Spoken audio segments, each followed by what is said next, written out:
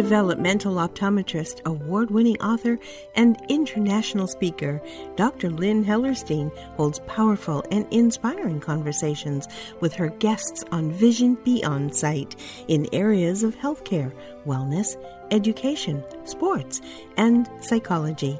They share their inspirational stories of healing and life transformation through their vision expansion. Billions of people have vision problems, and vision is more than 20/20. Vision Beyond Sight will help you see with clarity and gain courage and confidence. Your vision does not define you. You define your vision. With Dr. Lynn's new way to look at your life through a new lens, you will be ready to meet yourself and receive visualizations for miracles to come. Welcome to Vision Beyond Sight.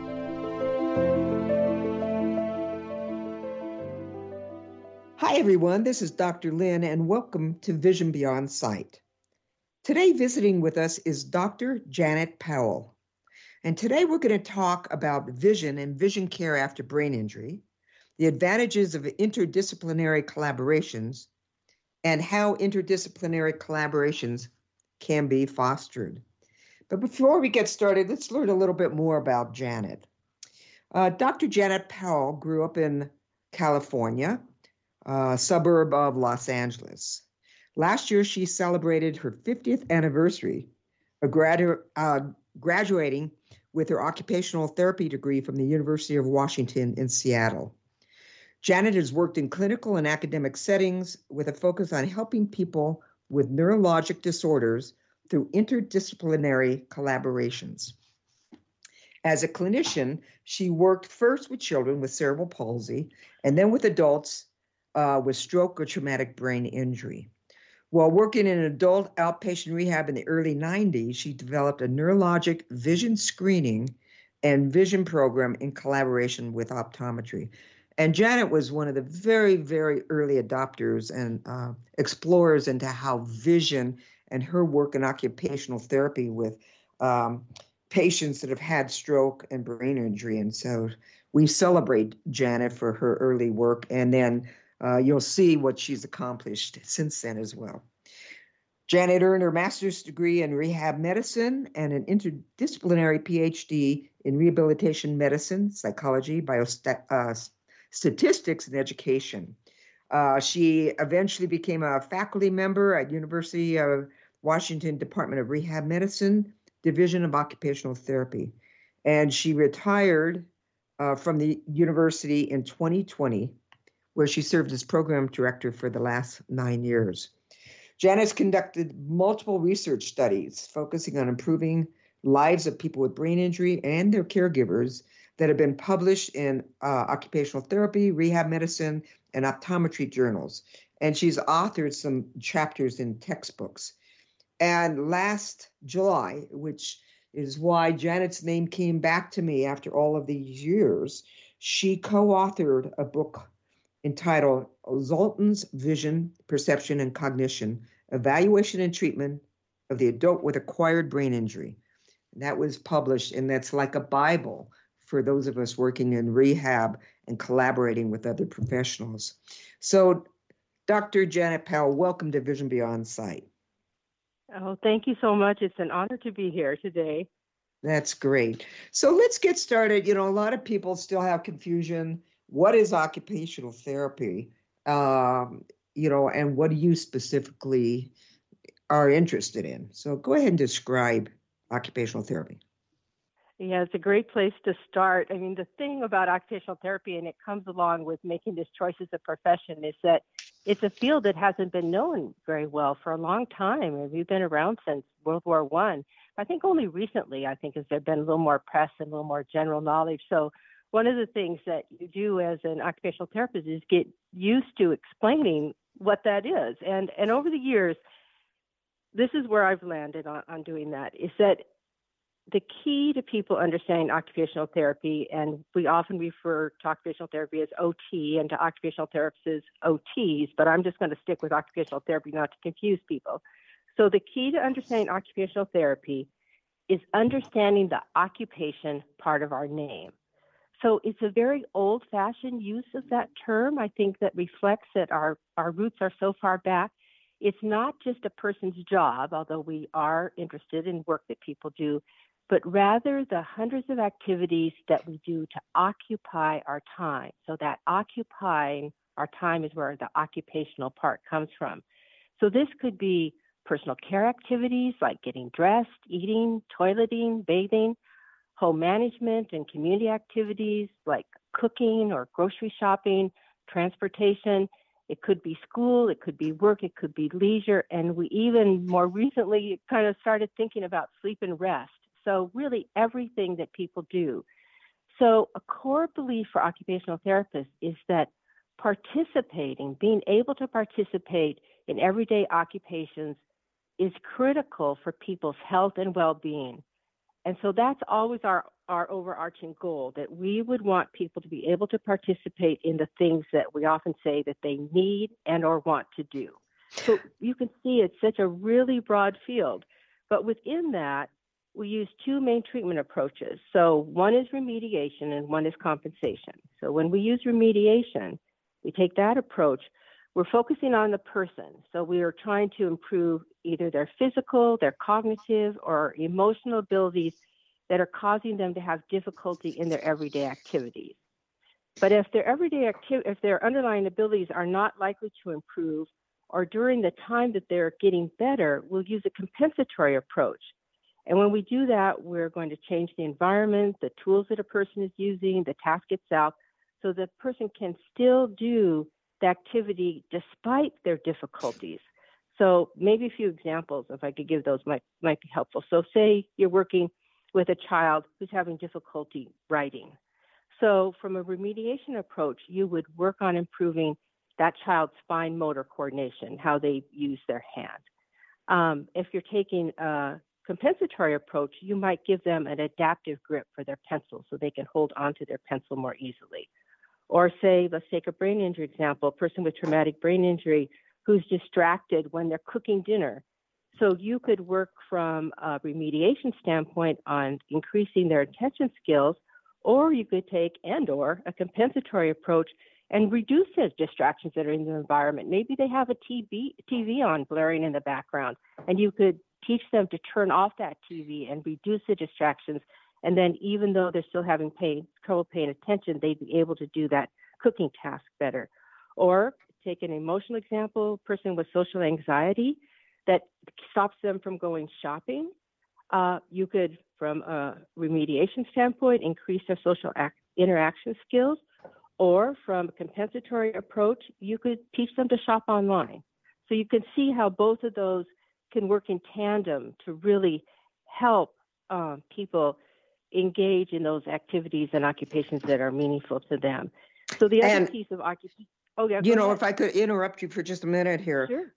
I want to make sure our listeners know that not all OTs are the same, occupational therapists. It's just like not all optometrists are the same. There's specialists that really work with kids and they're sensing, and there's specialists that might work in rehab like you. And so you gave such a complete, comprehensive, diverse explanation of occupational therapy, because that's really what it is.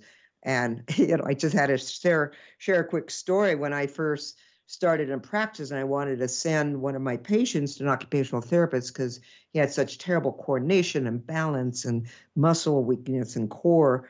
And I mentioned it to a parent about making a referral to the occupational therapist. Their first response was, well, my kid's only 8. He doesn't need a job yet. And so I'm sure you've heard those before, and it's come a long ways. There you go. I hope we're getting past that.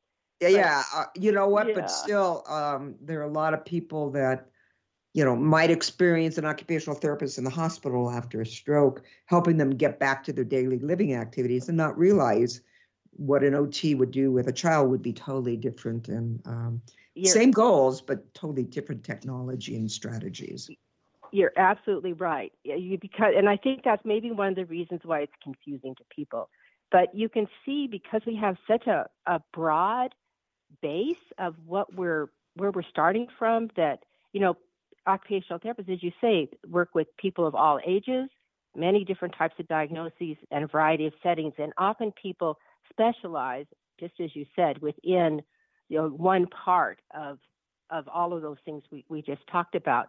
But what we're always doing is focusing on improving people's ability to participate in their occupations. And we also often use occupation as a treatment modality and help people by having them actually engage in activities and occupations. It's a wonderful field. I can't say I couldn't have chosen a better field. I just love occupational therapy. So, as many OTs do. So. Yeah, your love and passion certainly comes across. So now let's switch gears a little bit about how you got involved in how vision and occupational therapy was so important to collaborate. I know I had my own experience in that I have a younger sister who is an occupational therapist, and I hired her in my practice initially when she was just getting out of OT school and trained her as a vision therapist, and she brought OT into our vision world. So I kind of had the opposite experience of how important it was, and over the time, and she had at that time was working mainly with a pediatric population. So that's what I was seeing many patients that had reading and tracking and poor eye-hand coordination kinds of issues. So we collaborated the different direction, and I started seeing how important, the body stability and balance and coordination was in helping us improve the visual areas, especially in eye-hand coordination and depth perception, things like that. You came about it kind of the opposite way. Share with us how you went and how you noticed that vision was a missing piece of your treatment and your profession. Well, the very first time, and I'm a little embarrassed to sort of talk about this part because I don't think I did a very good job with it, but when I was working as a pediatric occupational therapist, as you said, that's what I did when I started my career. And we frequently used this assessment that included the words visual, perceptual, cognitive in the title. And it was like a paper pencil based test of things that kids did in a workbook. And almost every time I gave that test, I just thought, well, what about the vision part? How do we know that the children can actually see these test materials? And every so often a child would show up at the clinic with glasses and it would be like, oh, well, now they have glasses. But I thought, well, what about the other kids? Is anyone checking their vision? But, I was such a new therapist and I really didn't trust my clinical judgment enough to ask about it. And I just thought, well, if vision is something we should be thinking about as occupational therapists, one of these other highly skilled clinicians in the staff where I was working would have brought it up already, right? That's what I thought to myself. I must be off base here. So I did notice that vision care might be missing at that time, but I didn't do a thing about it. Nothing. I didn't even ask my question. That's what I'm embarrassed about. I should have at least asked the question. But then about 15 years later, so it was in the fall of 1992, now that's like 30 years, some years ago now, I had two experiences very closely related in time to each other that related to vision that resulted in me deciding to do something. One was something that happened to me in my professional world, and the other was something that happened in my personal world. So from the professional side. So at that time, I was working with adults with brain injury in an outpatient rehab facility, and I just came across a brochure. We got mailed a lot of brochures for continuing ed. You need to take continuing ed courses for your licensure, et cetera. And this was a course on vision. And it just sounded interesting to me, but no more interesting than any other kind of continuing ed. But I thought, well, I needed some additional credits, so I signed up. So it turns out that this course was taught by an occupational therapist named Mary Warren. So Mary Warren has gone on to become the most influential person on vision in the entire field of occupational therapy. But at that time, it was a couple of months before she published her first articles on vision, and she wasn't well known at all. So it's just like a stroke of luck that I took this course. So what she talked about, she presented this new framework that she developed for how occupational therapists should think about vision. So what she said is that a person's basic visual abilities, so for example, how clearly a person can see, how well their eyes move to gather information, that those are the foundation on which perception, which is how the brain makes meaning out of sensory input that's coming in, and cognition are built. And she said, as occupational therapists, we should not be evaluating and treating perception as cognition, as we had done for many, many years, without knowledge of a person's foundational visual skills. That was a critical missing piece in what we were doing. And that made a lot of sense to me. And especially when I had this personal experience, this experience in my personal life at just about that same time. So I was in my early 40s at the time, and I needed glasses to read. And I'd never worn glasses before.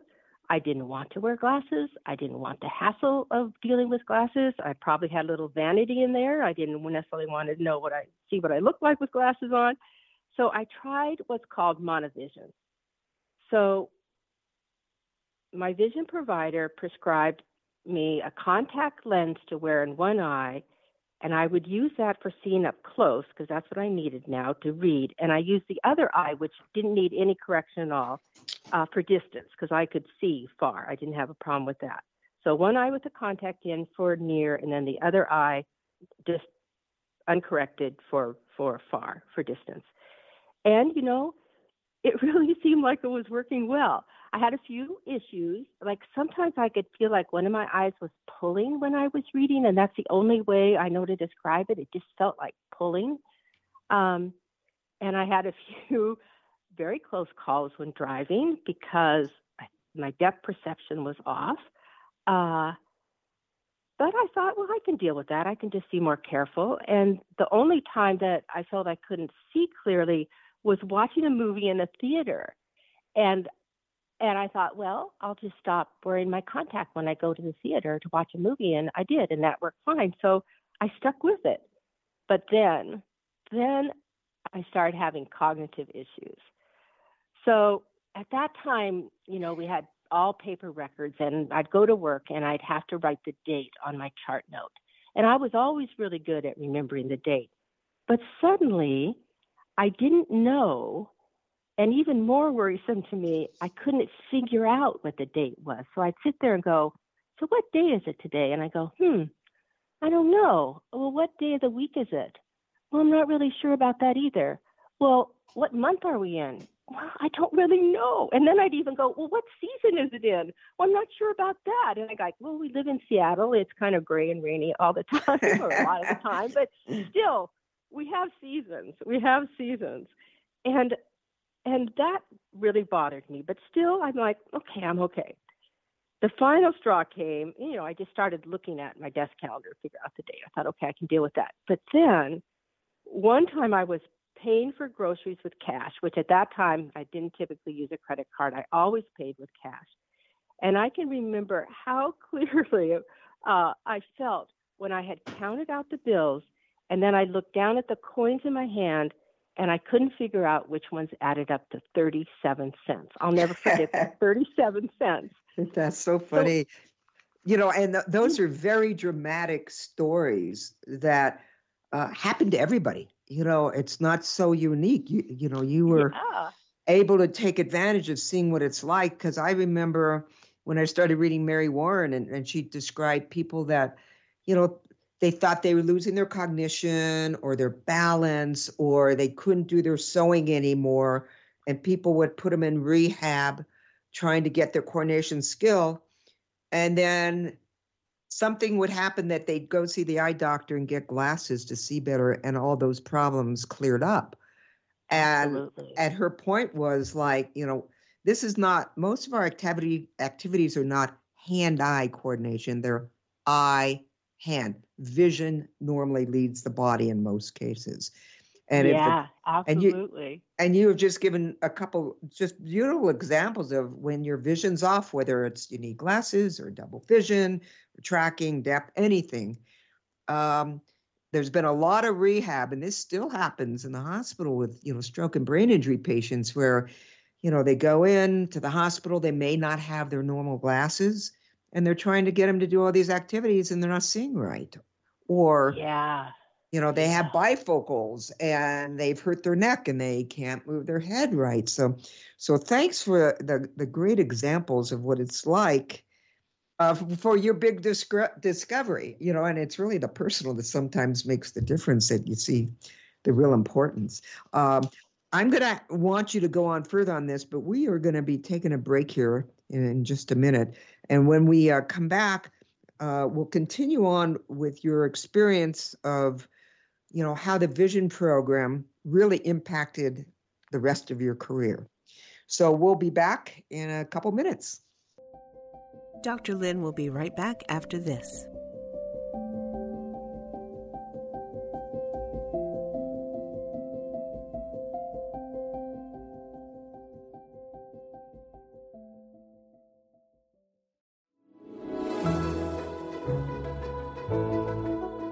Can your child really see, more than 20/20? Does your child struggle in school, have trouble with tracking when reading, or resist writing? Dr. Lynn Hellerstein's award-winning book, See It, Say It, Do It, provides parents and teachers with specific tools and strategies in visualization and processing. Improve and empower your child's learning and performance in school, sports, and play. Get See It, Say It, Do It on Amazon or visit lynnhellerstein.com.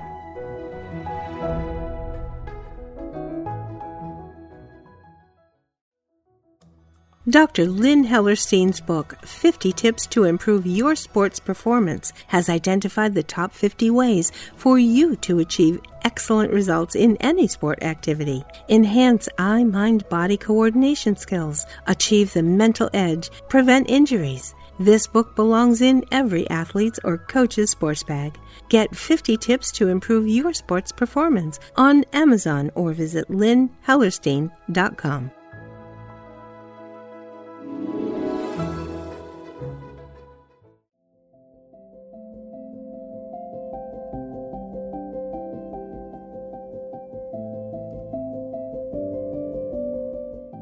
Welcome back to Vision Beyond Sight. Here's Dr. Lynn. Welcome back. We have been talking to Dr. Janet Powell, who's an occupational therapist who has been faculty at University of Washington for many years after she had many years of experience of occupational therapy, especially with adults with stroke and brain injury. And she has written and co-authored this new book that will have information on this in our show notes.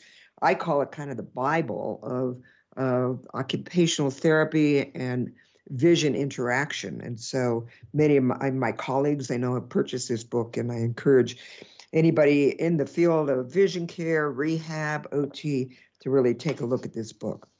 So Janet was explaining to us how she really got interested in the vision impact in not only for herself personally, but the impact that it would have on her career. And as she started including some of the vision screenings and vision programs with her patients, she found how important it was to engage other members of the rehab team. And this collaboration, in fact, Janet, you and I, when we were speaking, talked about the article that I had written with my sister, who's the OT, Beth Fishman, and it's called The Collaboration of Vision and Occupational Therapy, because it is, I see, a continuum and so supportive. It's one of those examples of 1 + 1 = 3. The OT, the occupational therapy, you don't just add it together, you go beyond what you'd ever expect individually. So tell us more about engaging other members of the rehab team. Sure. And I just want to say that paper that you and your sister wrote on that collaboration was one of the first things when I was trying to figure this all out, that I read. It's like, well, someone's doing this. So that's funny. It's fun to kind of come back to that now. So, what was, I think, the most critical thing, or one of the most critical things, was just the approach that we use. So first I should say that I had been able to identify a local, based on the recommendations from Mary Warren, who said that we should be collaborating with behavioral optometrists, which are now typically called neuro-optometrists, to address these foundational visual abilities. I had, done a lot of work and figured out someone local local behavioral optometrist to collaborate with, who turned out to be an expert in the field over time, and that was Dr. Nancy Torgerson, and she's someone you know well, right, Lynn? No, very well. We're very good friends, and you could not have found a better collaborative partner at that time or ever.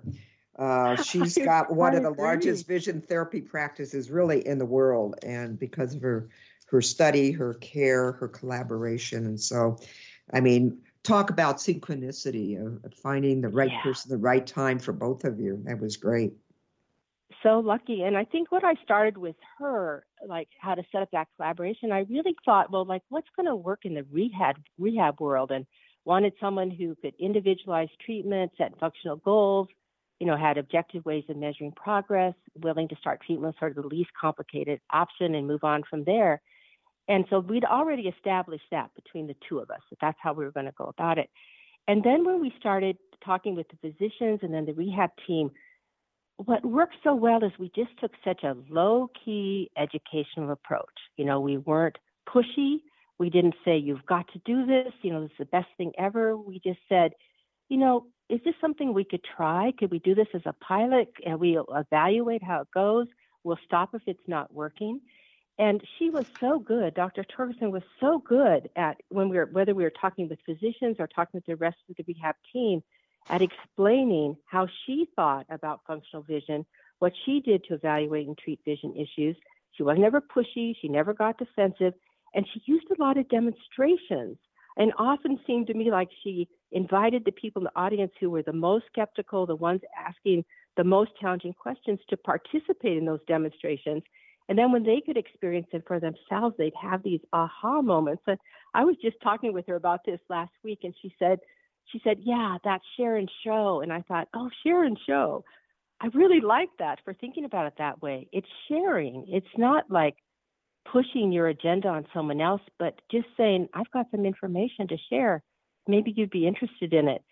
That's a great point, and I'm glad you brought it up. And it makes me recall I was doing a lecture to a hospital group, and many of the neurologists, physicians were very skeptical of our vision therapy and our prism work and our lenses. And I had a doctor, you could see just denying, shaking her head like, yeah, right. So it was time to share and show like that. And I had prisms, and you've probably seen the prism demonstration, which will change where you are in space, what looks different, and how you move in space. And so I asked her to demonstrate it, be the one to try on the prisms, and she'll go, fine, and she walks up, I put on the prisms, and then she doubled over. I thought she was going to collapse. She took them off and sat down. And I'm like, whoa, that was a flop of a share and show. And later what I found out is that she has Meniere's disease, which is an inner ear vestibular problem. And by disrupting her visual integration and integrity, she got so nauseous and sick she couldn't move. Yeah. And so the demo made her a believer of the impact of vision on movement and balance. And I could have talked forever, and she wouldn't have necessarily believed anything I said until she saw and felt that experience. So thanks for bringing that important item. Yeah. And I think that optometrists seem like they have some really good tools for that. Like you say, specialized glasses that can change what people are seeing. That seems like such a useful way to go about it. Right. And I think also sort of that, relationship building in there. They knew me, they trusted me there. And I think that was helpful, because it might have been harder if Dr. Torgerson had come in on her own, but to have an ally in the space, I think was also critical. But I have to tell this other story about how that educational approach worked in even more challenging situations. So when I was interviewing for my faculty position, the rehab position there, was the brain injury expert, was so skeptical of my interest in vision. As your interviews, they say, well, so what are you interested in researching, blah, blah, blah. And I've talked about vision. She was just adamant that people with brain injury didn't have foundational vision problems, that what we were seeing was perception. So after I joined the faculty, I asked her if we could have Dr. Torgerson come and give an in-service for her and her rehab team, and she agreed. And she became such a strong advocate with that, more knowledge, more time, and maybe getting to know me better for neuro-optometric services. So she started referring her patients from her outpatient practice. She arranged for hospital day passes for people on inpatient rehab so people go to vision appointments. I think the thing that really sealed the deal for me is when we were presenting, she agreed to present with Dr. Torgerson and me at this big conference.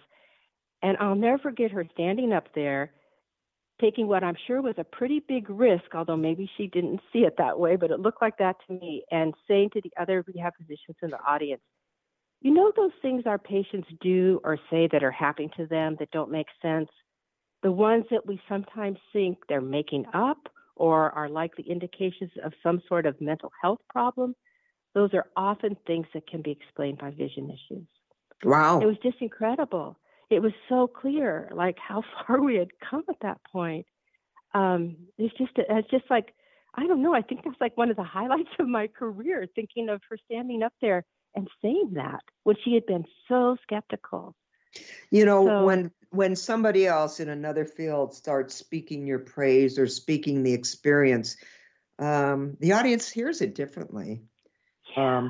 I remember I was speaking to another group. It was a group of neurologists and therapists who treat mainly stroke patients and brain injury patients. And the statistics of vision issues in that population is quite variable depending on who's doing the evaluations, what kind of evaluation. But generally, the literature usually says between 70 and 90% of the people that have had some type of brain injury have some type of visual problem. And so I gently threw out that statistic to these skeptics, and right away the neurologist raises his hand and he says, "You're wrong." And I'm thinking he doesn't believe it, just like you mentioned. And I said, "Well, what do you believe the statistic is for that?" He goes, 100%. I go, "Great, you say it.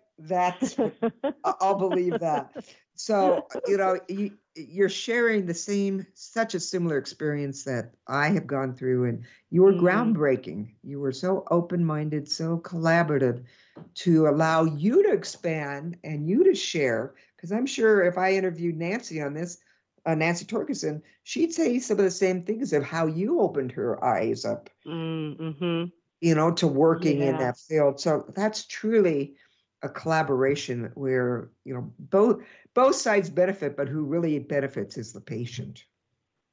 Yeah, and for sure. And I think the other sort of key thing was just really appreciating where the other team members are coming from. So what's their perspective? What might their experiences be? This was so new and so different, and we just had to realize that it made so much sense to us, but they hadn't had the experience with monovision that I had.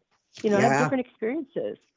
So I think just appreciating that, going at it from that perspective is I think that's the other big thing I'd say that helps in engaging other people on the rehab team. Yeah, and that is so important. And so, I see that you quote retired in 2020, and then you come out with this big book. So, maybe you retired from that job, but you certainly haven't retired from the field. Is that correct? That's right. That's right. I retired from my university job. Yeah, my faculty job. But and took on another big job. And congratulations on your book. That was actually a 10-year job, that book. So. Wow. Can you share with our audience a little bit about that book? What's covered in the extensiveness of treatment? Sure.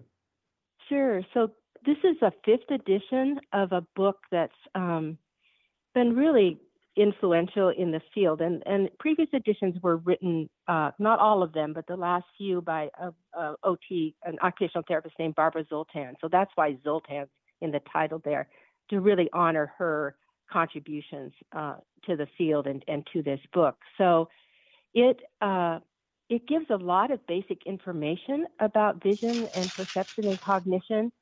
And then it talks more specifically about how occupational therapists would evaluate patients with adults, really, with acquired brain injury in all of those areas, whether it's vision, perception, cognition. And then how would we go about treating them. But I think perhaps because of all of the really strong sort of background information, we're really up to date on all the research that was done. And so it's very based in sort of the literature as well as our clinical experiences. And my co-author actually has a background in low vision, working with optometry and low vision with people that are having trouble seeing, maybe from glaucoma or macular degeneration or some other disease process. So we really complement each other. We had a very similar philosophy on that occupational therapists should not be doing this by themselves, that they needed to work with skilled vision providers who knew how to evaluate and treat, and that we really had an ethical responsibility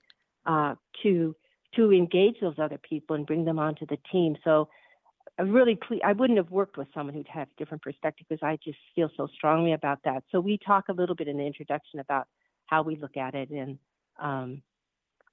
why we look at it that way, and how much harm can be done if people don't have, the proper evaluation before they go about treating, which still happens today. I mean, it's a really serious issue, I think, in the field. So hopefully, I think that's one of the reasons I wanted to be involved in writing the book, was to be able to share that perspective and to share why I felt that way from my own personal clinical experiences. So lots of case examples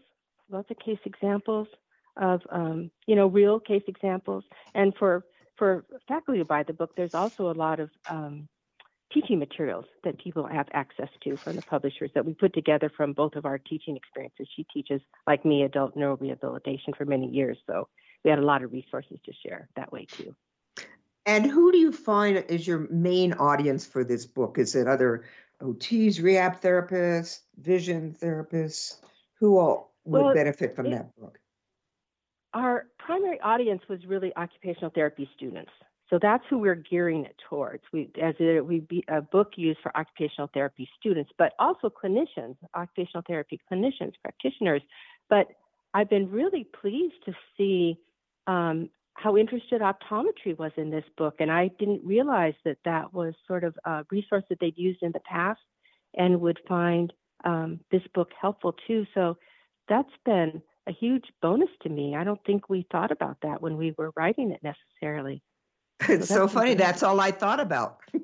Like, whoa, this is a great resource for optometrists, vision therapists, ophthalmologists, because you do bring in, I was so amazed with the amount of research and studies, and it's so in-depth. I really think almost anybody working in the rehab field would benefit from looking at what you've done. And so a big congratulations and acknowledgement for you and your co-authors on such a valuable addition to the literature of your life experience. And so we thank you for that. And so my next question for you is, so what's up next for you? I mean, you've done so much in your field. I can't imagine that you're going to be playing mahjong every day, are you? Well, we have told the publisher we're willing to do the next edition. So we've got about 3 years this time to get the next edition out. So we'll do another. I asked my co-author after this one was done, would you do another edition? She goes, yeah, I think I would. I said, I definitely would, especially now where it is. We did so many, changes from the edition before this one. It's just really, like, in my mind anyway, kind of a completely different book. Just because how much, more knowledge was out there, and maybe just a little bit of just kind of the style that it was written in. So I'm up for another edition. So we have a little lull before we have to start working on that. And I have a few possible presentations coming up as a result of the book. So I think that's great. I'm just glad to get the word out. I'm kind of curious. Because this is so new and so up to date. What would the next edition hold for us? What would you add to some of that? Well, I'm really pleased to see that there's more and more research being done in this area. So we would certainly want to update all of the research, with new studies. You always have to go back to the literature and see what's changed and go back to the clinical practices. And I think there's more things that are being done in optometry, with different types of prisms, et cetera, that would be interesting to include. just how practice changes over time and how we might need to address what's sort of possible in whatever that clinical world is at this time. So that's where I think we would start. And then, you read it over and you go, oh, I could have explained that better. Or, Yeah. I wish I had done this a little bit. And, and so maybe we would have been better if it was organized this way. So you always have those second thoughts as an author once you put it out there, like, oh, I don't know. Oh, I remember that so well. I remember I finished my book. To do that. Yep. Yeah. And when I finished my first book and was going to the editor the next day, I go, oh my gosh, I've got a whole section on tracking. And my book coach said, next time. It's like, so yeah. I understand that. Well, Janet, we only have a couple minutes left in our time. Is there anything else you'd like to share before we wrap it up? Oh, I think I'd just like to say that vision program, starting that vision program 30 years ago, changed the entire trajectory of my career. So if I hadn't done that, I think I would have remained a clinician. I loved being a clinician. I loved working where I was working. I think I would still be doing that. But instead, I went back to school because I got interested in research. That led me to more, academic coursework. And then I had never considered taking a faculty job, and certainly not at the same place I had graduated from, much less becoming the program director there. So all the research I got to do and all of the teaching I got to do and everything that was just something I wouldn't ever even have imagined was all because of that first vision program. And it's just been such a wonderful career. And I don't think I realized until just talking with people recently sort of how new it was when we started it. So it's kind of been a nice time of looking back and saying too, wow, those were a lot of things that happened that I really hadn't ever put together sort of into one package. So it's just been such a wonderful experience, just even doing this podcast, of that chance for reflection back on my career and where it started and where it went and how it ended up, or how it's ending, or how it's still going, or however you want to think about it. But it's just been incredible. Well, Janet, thank you so very much for joining us today. It's my honor to be with you, and just want to remind all our listeners that your vision doesn't define you. You really do define your vision, and expand your vision and see with clarity, courage, and confidence. Janet, thank you. Thank you. It's been such a pleasure, and I'll look forward to your next edition. Thank you. It's just really been fun talking with you today. Thank you so much. You're welcome. Bye-bye for now.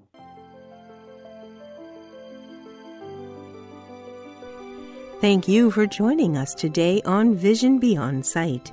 Join Dr. Lynn Hellerstein each week to help you find clarity in your functional vision and expand the power of your seeing brain to gain courage, confidence, and success in your life. Remember, your vision does not define you. You define your vision. For more information and find additional podcasts, visit lynnhellerstein.com. See you next time on Vision Beyond Sight.